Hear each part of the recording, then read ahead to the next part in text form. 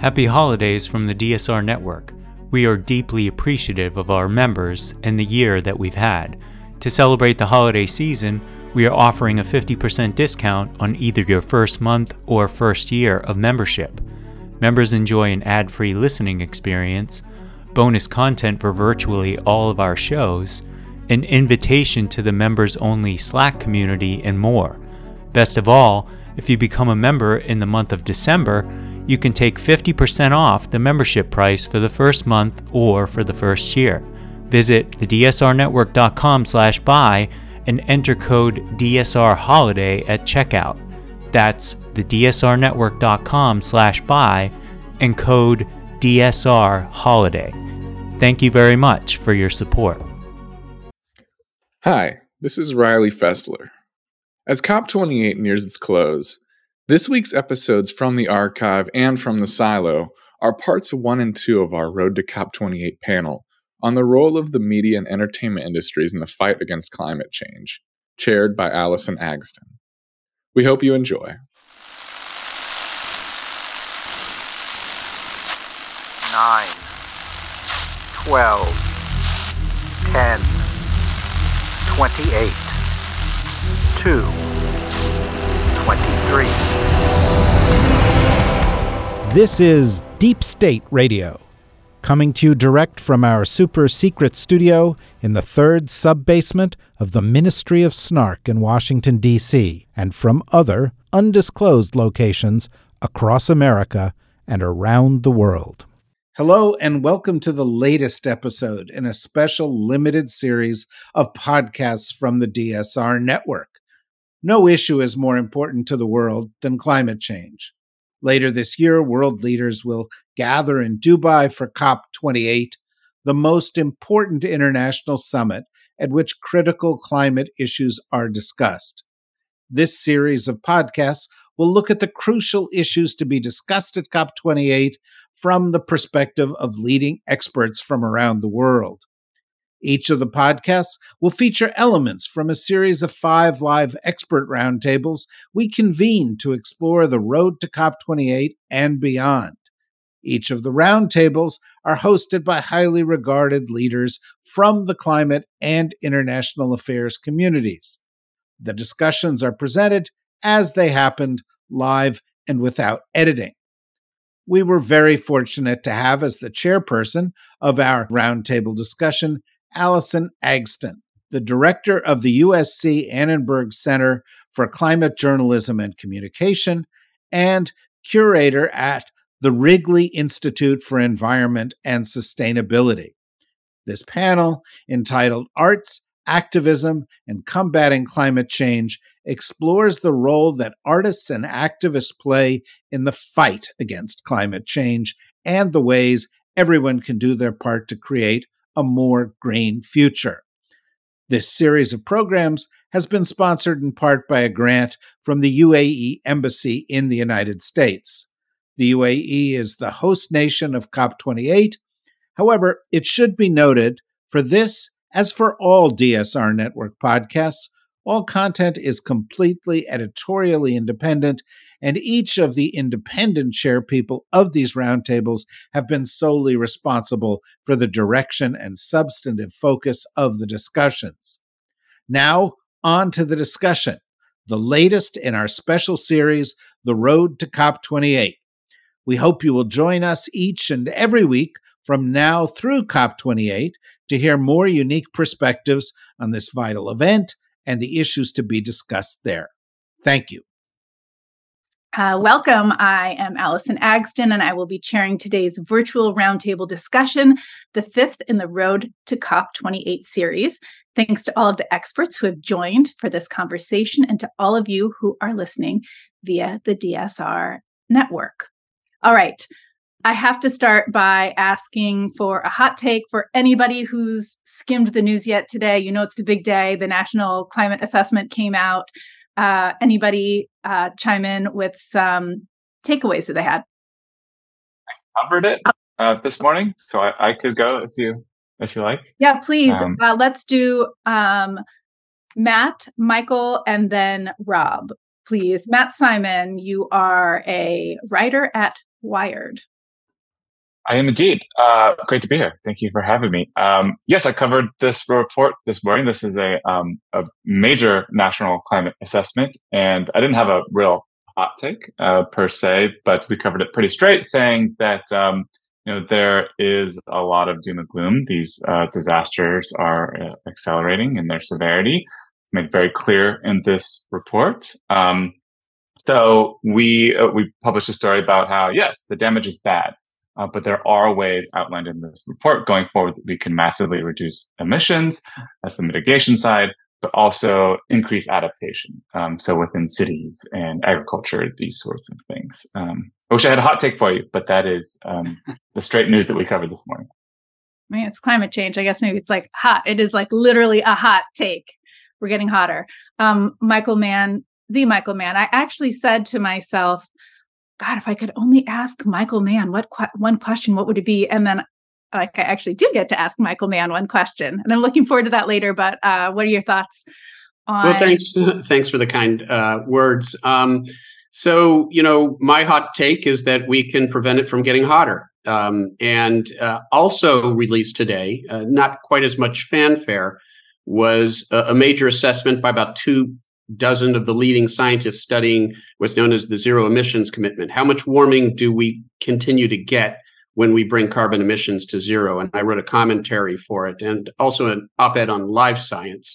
And the bottom line is that the science increasingly points towards the finding that when we stop putting carbon pollution into the atmosphere, the warming of the planet's surface stops almost immediately.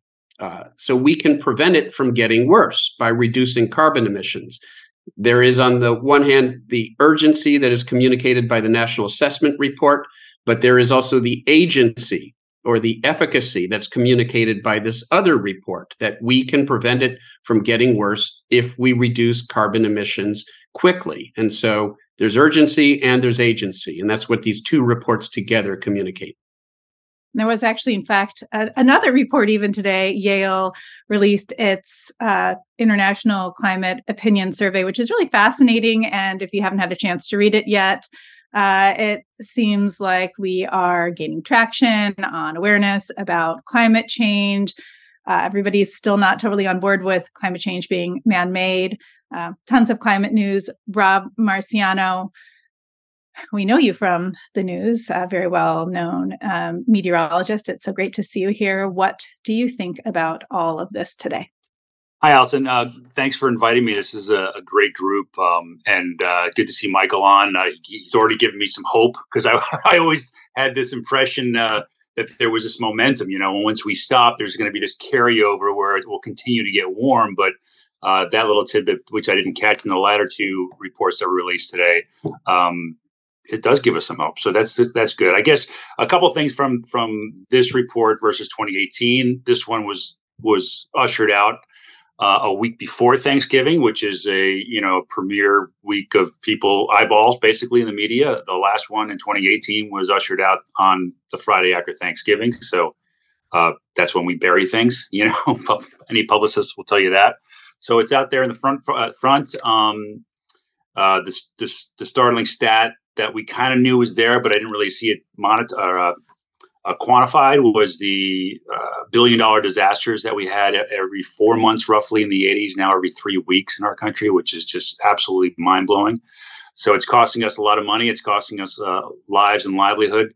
I'm glad that the administration is taking action, not just with the emphasis to curb global emissions, and it does take a globe to do that, but to also take some steps to adapt. And we have to do both. And so I'm happy with what I saw today so far.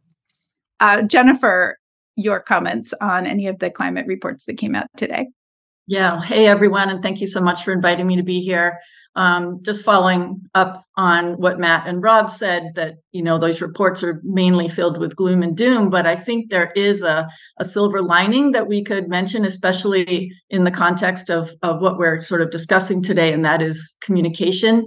I think all of these extreme weather events that have been happening pretty much weekly and grabbing headlines for people all over the world, I think have really captured the public's interest.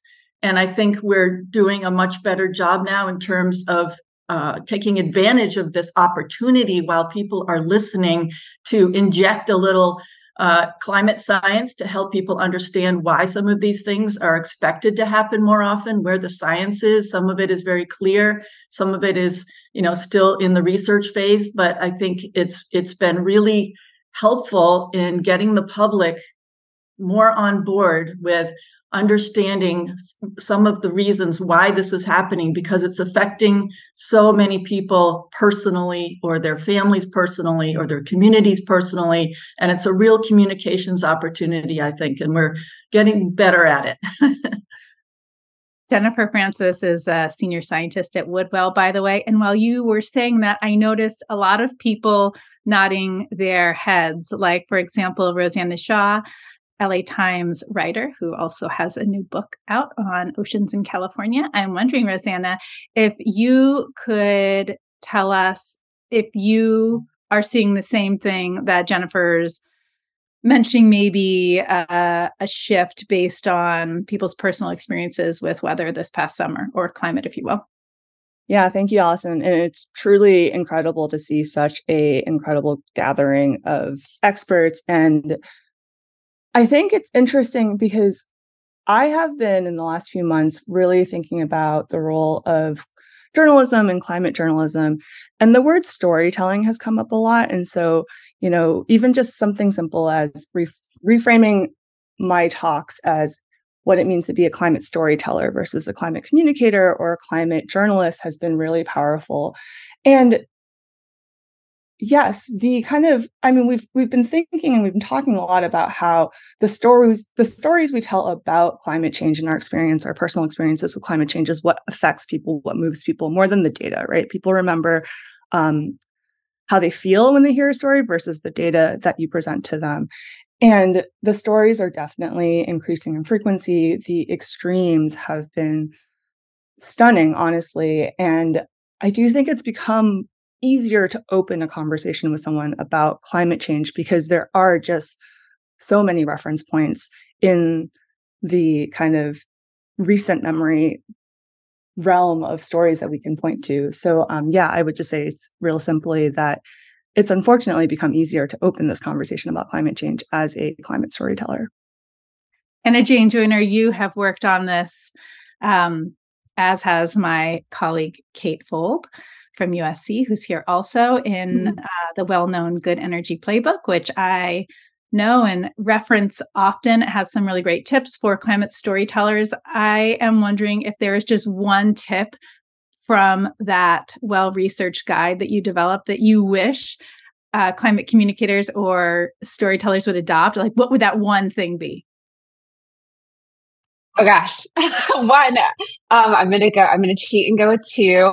I would say number one, we just need more character-centric climate-related stories.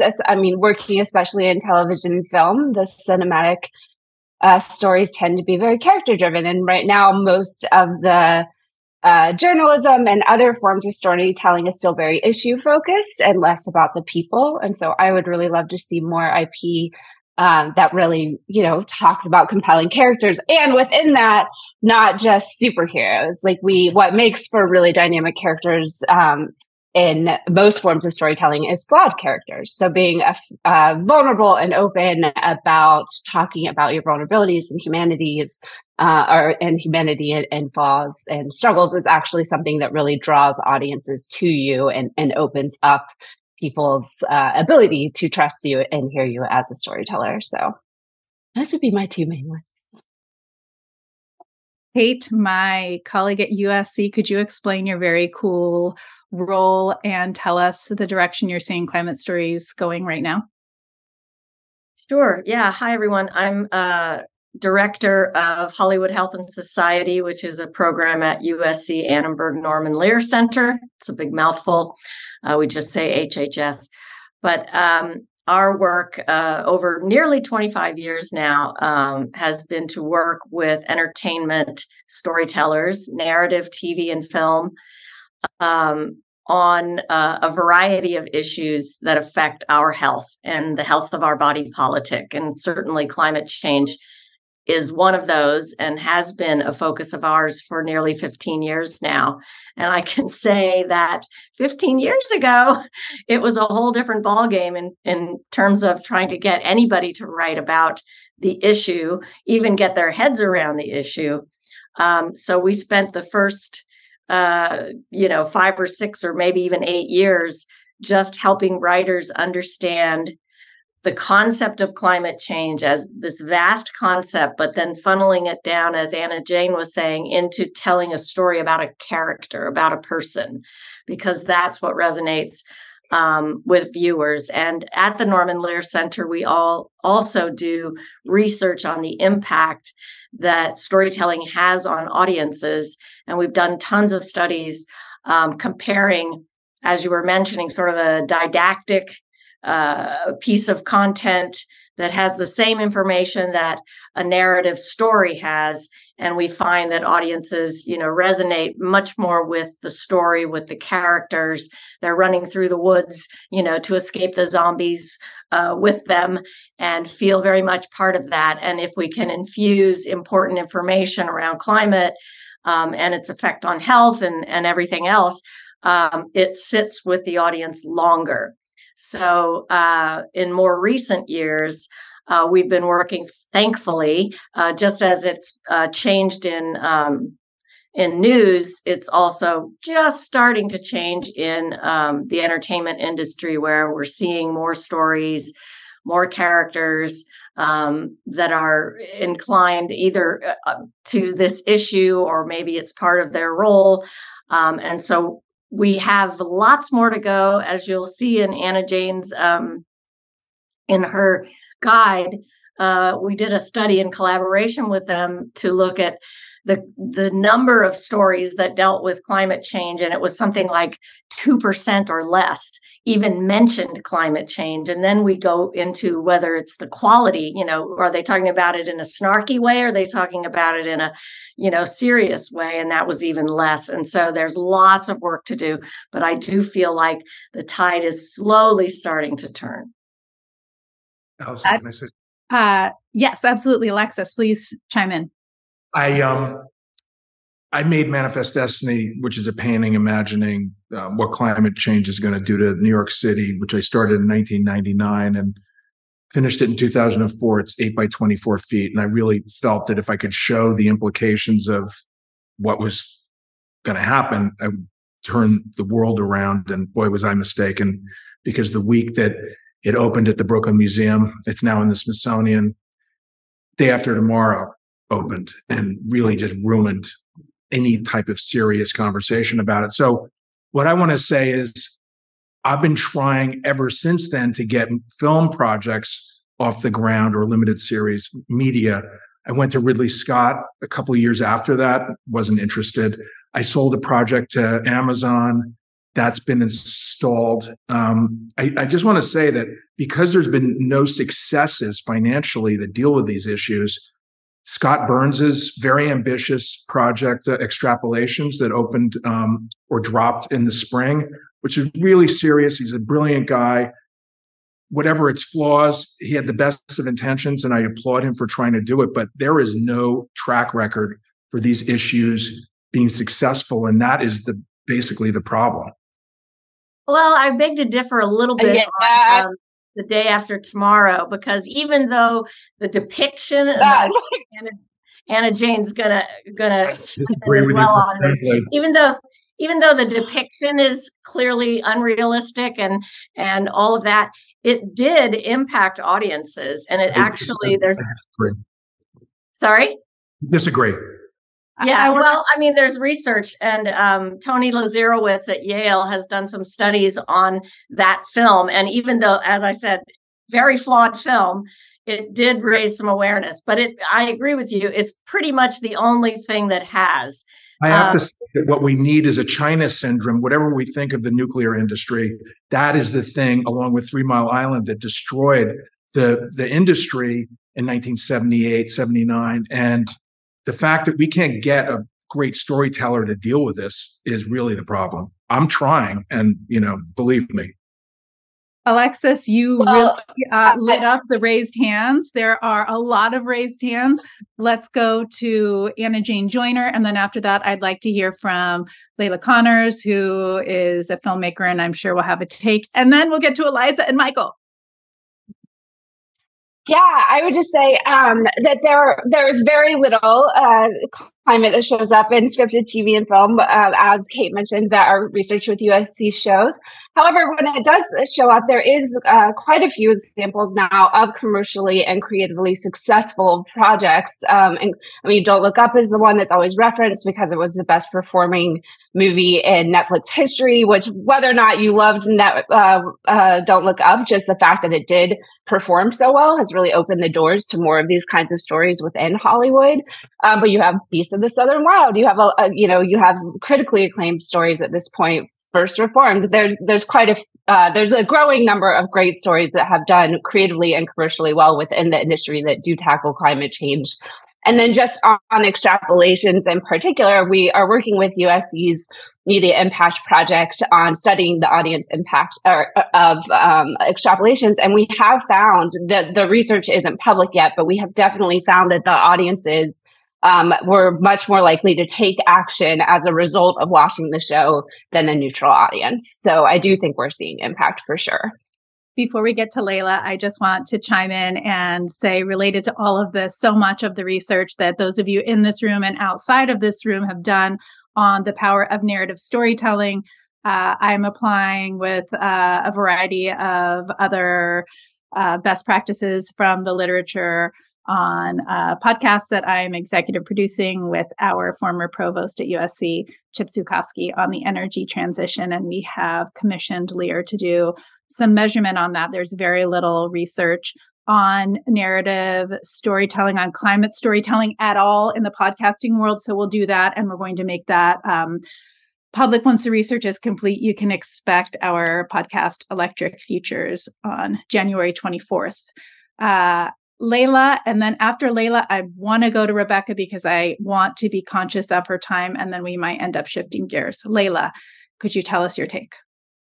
Yeah, hi everyone. Some of you may know I moved to upstate New York, and I live in the woods now. And I have to tell you that the ecosystem of the mind of our country and the world, and I've been traveling a lot globally for the movie I'm making now, the message has gotten through. I don't think you need like a 3 Mile Island movie to get people on side. We have everyone on side. I live in a very small town, mostly Republican, who already put solar on everything they possibly could. They have a climate smart committee. They're checking all their boxes. They're dealing with their farms. They're doing regenerative farming. And so I think being in the big cities, being in our industry, we tend to think that we really are in a bubble. And I just am coming to say, hey guys, actually, people are doing stuff. And not only are they doing stuff, they're doing really interesting stuff, and they're getting their hands dirty, and they're doing that transition that we all want to see. Now, is it reflected in the PPM that we're seeing globally? No, but the change is afoot, and it's deep and it's broad. And I was surprised because when they asked me to join the climate committee in my little town, I thought, oh my God, I'm gonna have to do a lot of education, blah, blah, blah. They had already blown through like almost everything they possibly do. And so now they're looking at biochar and everything else. So I just want to suggest on this call that, we leave our silos and get out in the world and actually look at what's happening, because from where you sit in Los Angeles and where I live there for most of my life, it is the apocalypse. But like when you go elsewhere, there is good things happening. And yes, and Michael Mann can talk, about this, and Jennifer and everyone, about how long it takes to turn things around. Okay. Yes, it's going to come down. We're going to fix this. Do we have leaders politically that are not sounding the way we want them to sound? Probably. But I'm looking at local communities that have watched our stuff, refer to it. I mean, I'm not going to argue about box office and how much money everyone made and our own metrics in the Hollywood world of, is it famous?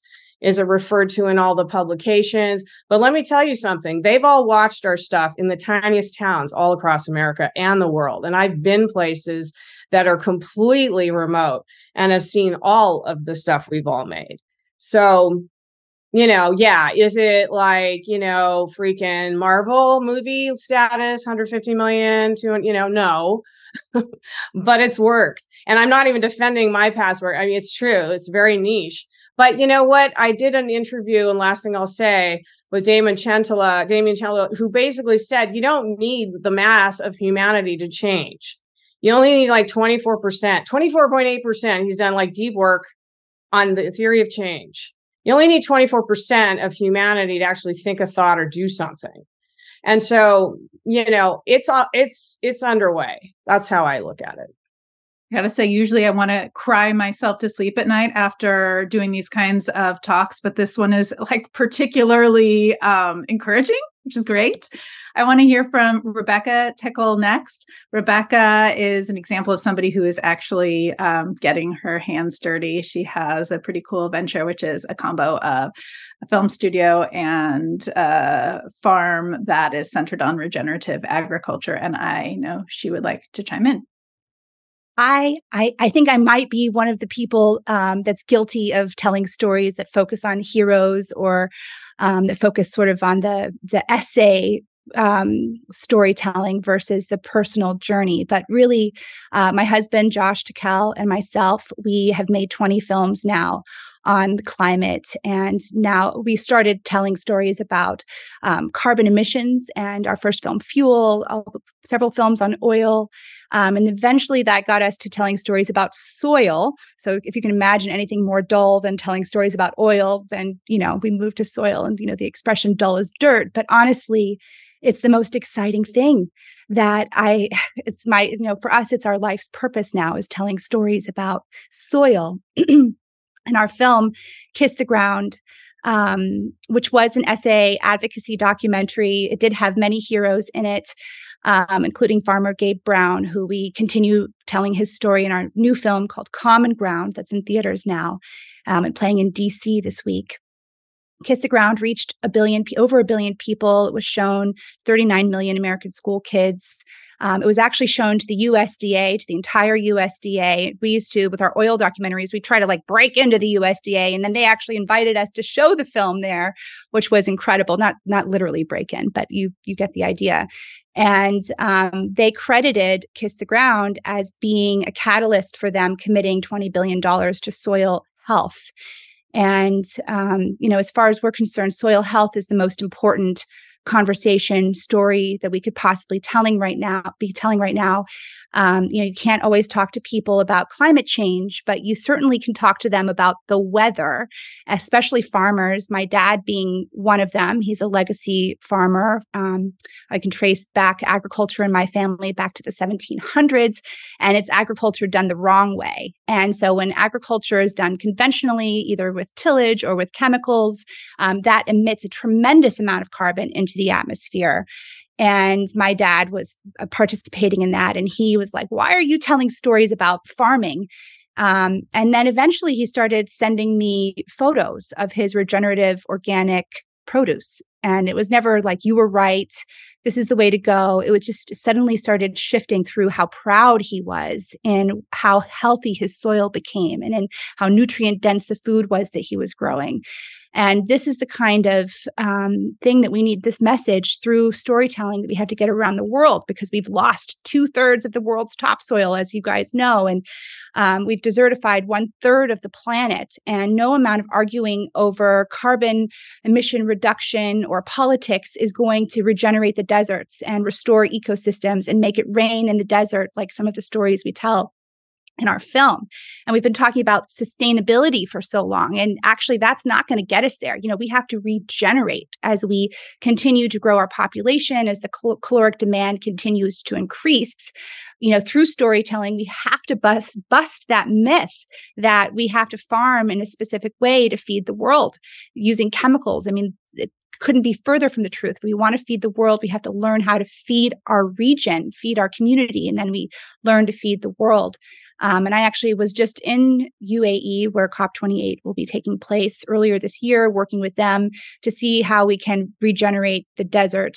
And the only way we can regenerate the desert is through regenerative practices. And so we make our films here at our little ranch in Ojai, California, in Ventura County, which is an epicenter of some of the worst farming practices. In fact, it's called The Last Plantation. It was called that by Cesar Chavez. You can imagine the conversations that we're having with our neighbors about how to make this transition. And my hope for COP28 is that there's less of a focus on arguing about politics or science and more of an emphasis on talking about how we can bring those dead deserts back to life, where we can draw down and sequester all the carbon that we need to stabilize the climate prior to continuing to see massive climate refugees and war and conflict over resources. All of this can be healed. And I don't mean to oversimplify it, but I truly believe that we can heal this when we start to heal our land, when we start taking care of our soil. And so that's what our films are about. And I know that all of you are brilliant storytellers as well and are working in this field. But my hope is that we really focus more on the solution, more on the pathway out of it, so that we can make that change and have that agreement that this is the road forward and do it in time to stabilize the climate. Something I would love to see more of is data research like what you're referring to about your storytelling project and then the USDA's response. I don't think that we have enough of that out there, and it's very, very hard to fund climate communications. There's a great story by Sammy Roth in today's Boiling Point about the burden put on scientists, people like Michael Mann. I have no idea how often you get phone calls asked to do this kind of thing, but there is increasing demand for climate stories, but where is the financial support that helps back up people that want to do that work? So maybe that's next. Yeah, I was thinking there should be even a think tank. I was actually thinking of putting one in Europe that studies impact of these movies, because like Rebecca was saying, I've experienced the same with the impact is deep and broad and long. The long tail on this stuff is 20 years. I'm still getting screenings of my first movie. Whole countries have said they've gone and create NGOs off our movies, but it's all anecdotal. It's extremely hard to know how to track this stuff, except, I got a plan. Yeah, good. Well, first of all, we know how to do that. Or we have Kate. We have Kate who does tons of measurement on that. I think what I'm going to do after this is I'm going to work on a survey that I will send out to you all about anecdotal impacts of some of your projects, and maybe gather some information. Maybe you have more than anecdotal information. Maybe you've been measuring. I'll put something together.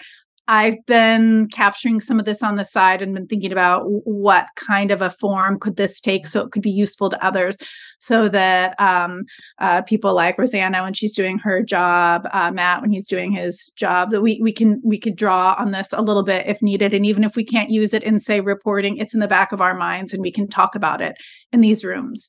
Speaking of language, I have a question for you, Eliza, that will maybe take us back to Michael, maybe take us back to David. Eliza Barkley, am I saying that right? Barkley? Yeah. Okay, great.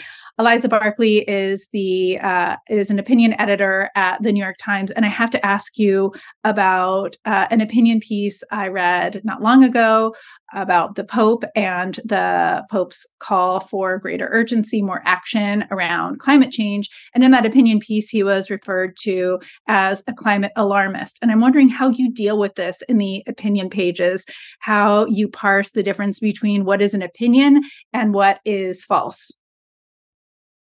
Okay, that's an interesting question. And I also, if you don't mind, I wanted to respond to something that Kate said earlier too. But I will first answer that question. So every single opinion piece that we publish is rigorously fact checked. So we solicit arguments from people, opinions from people, but they have to be backed, supported by evidence. So we wouldn't publish a false, or like an opinion that couldn't be supported by evidence, I guess is just the short answer to that question. So the writer refers to the Pope and the Pope's stance on climate change. As a result of the Pope's stance on climate change, the writer refers to the Pope as a climate alarmist. And I was wondering, is that true?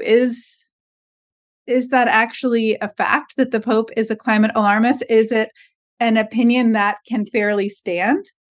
How do you deal with language around that? That's an interesting question. I mean, I presume that, like I said, I was not involved with this piece, but I think it is clearly David Wallace Wells's opinion. I will have to see if he supported it with evidence. But I'm sorry, like I think that we would interrogate like a question, like a line like that, and make sure it is supported by evidence, like in fact checking. But what I was going to respond to earlier, in terms of Kate's points, was just that in terms of like personal stories, one thing that I have worked on a lot this year is like essays from people's lived experience on climate change. And in fact, interestingly, some of the most popular pieces with readers that we have published this year have been personal stories where the writer is, grappling with their own like questions about climate change and also their experience. And so we publish all kinds of op-eds, like from scientists and experts, but one of the most popular pieces, like of the entire year, was Terry Tempest Williams' essay about Great Salt Lake, and she was, responding to the news that Great Salt Lake may disappear in 5 years. She has a very personal connection to it. Also, the Church of Latter-day Saints. She's a former Mormon. The church has a role to play in, returning water to the lake. And it was just fascinating for me to see how her piece, which was grappling with like this really scary prospect that the lake disappears, it dries up, that the toxic dust in the lake bed blows into the city of Salt Lake, like a very, very scary prospect for the people of Salt Lake City and really Utahns. And that she kind of was like, not like looking directly at this threat, and then also adding in a lot of like personal memory from the lake, and also what she's observed with the wildlife and the biodiversity. And it was just really wonderful to see that piece, which was just it's a very difficult read, but resonate so widely with readers. So I've published a number of other pieces this year from different people in different parts of the country experiencing climate impacts, Vermont, Minnesota, and the wildfire smoke. And each one, the writers are filtering some kind of like bigger question that maybe a lot of other people have, and then making an argument about it. In Vermont, the case was there is no way, even in Vermont, like you cannot escape climate change. Like this is a place that maybe a lot of people thought of as a refuge, and it just frankly isn't. But anyway, point is, it's been gratifying and really instructive to see those pieces resonate, in fact, maybe much more broadly than a lot of other types of policy and science essays that I have published. I think this is such an important point because it seems that we have come to believe that the only people that can that have license to communicate about climate change are scientists. And while obviously that is extraordinarily important, I think what I'm hearing from you is that first-person stories from people who are not necessarily scientists, but who are expressing their lived experience, those are really registering. Exactly. David, we haven't heard from you next. You have let's go to you next. You have your hand raised. Okay, well, Allison, thank you for organizing the call. It's great to be on a call with all of you. Let me leave the science to Michael and all of you who are scientifically credentialed. I'm a political scientist by training. And if we turn the coin of climate science over, the flip side of it is democracy and governance. And so it's good to know that we can resolve the crisis or manage it to some degree.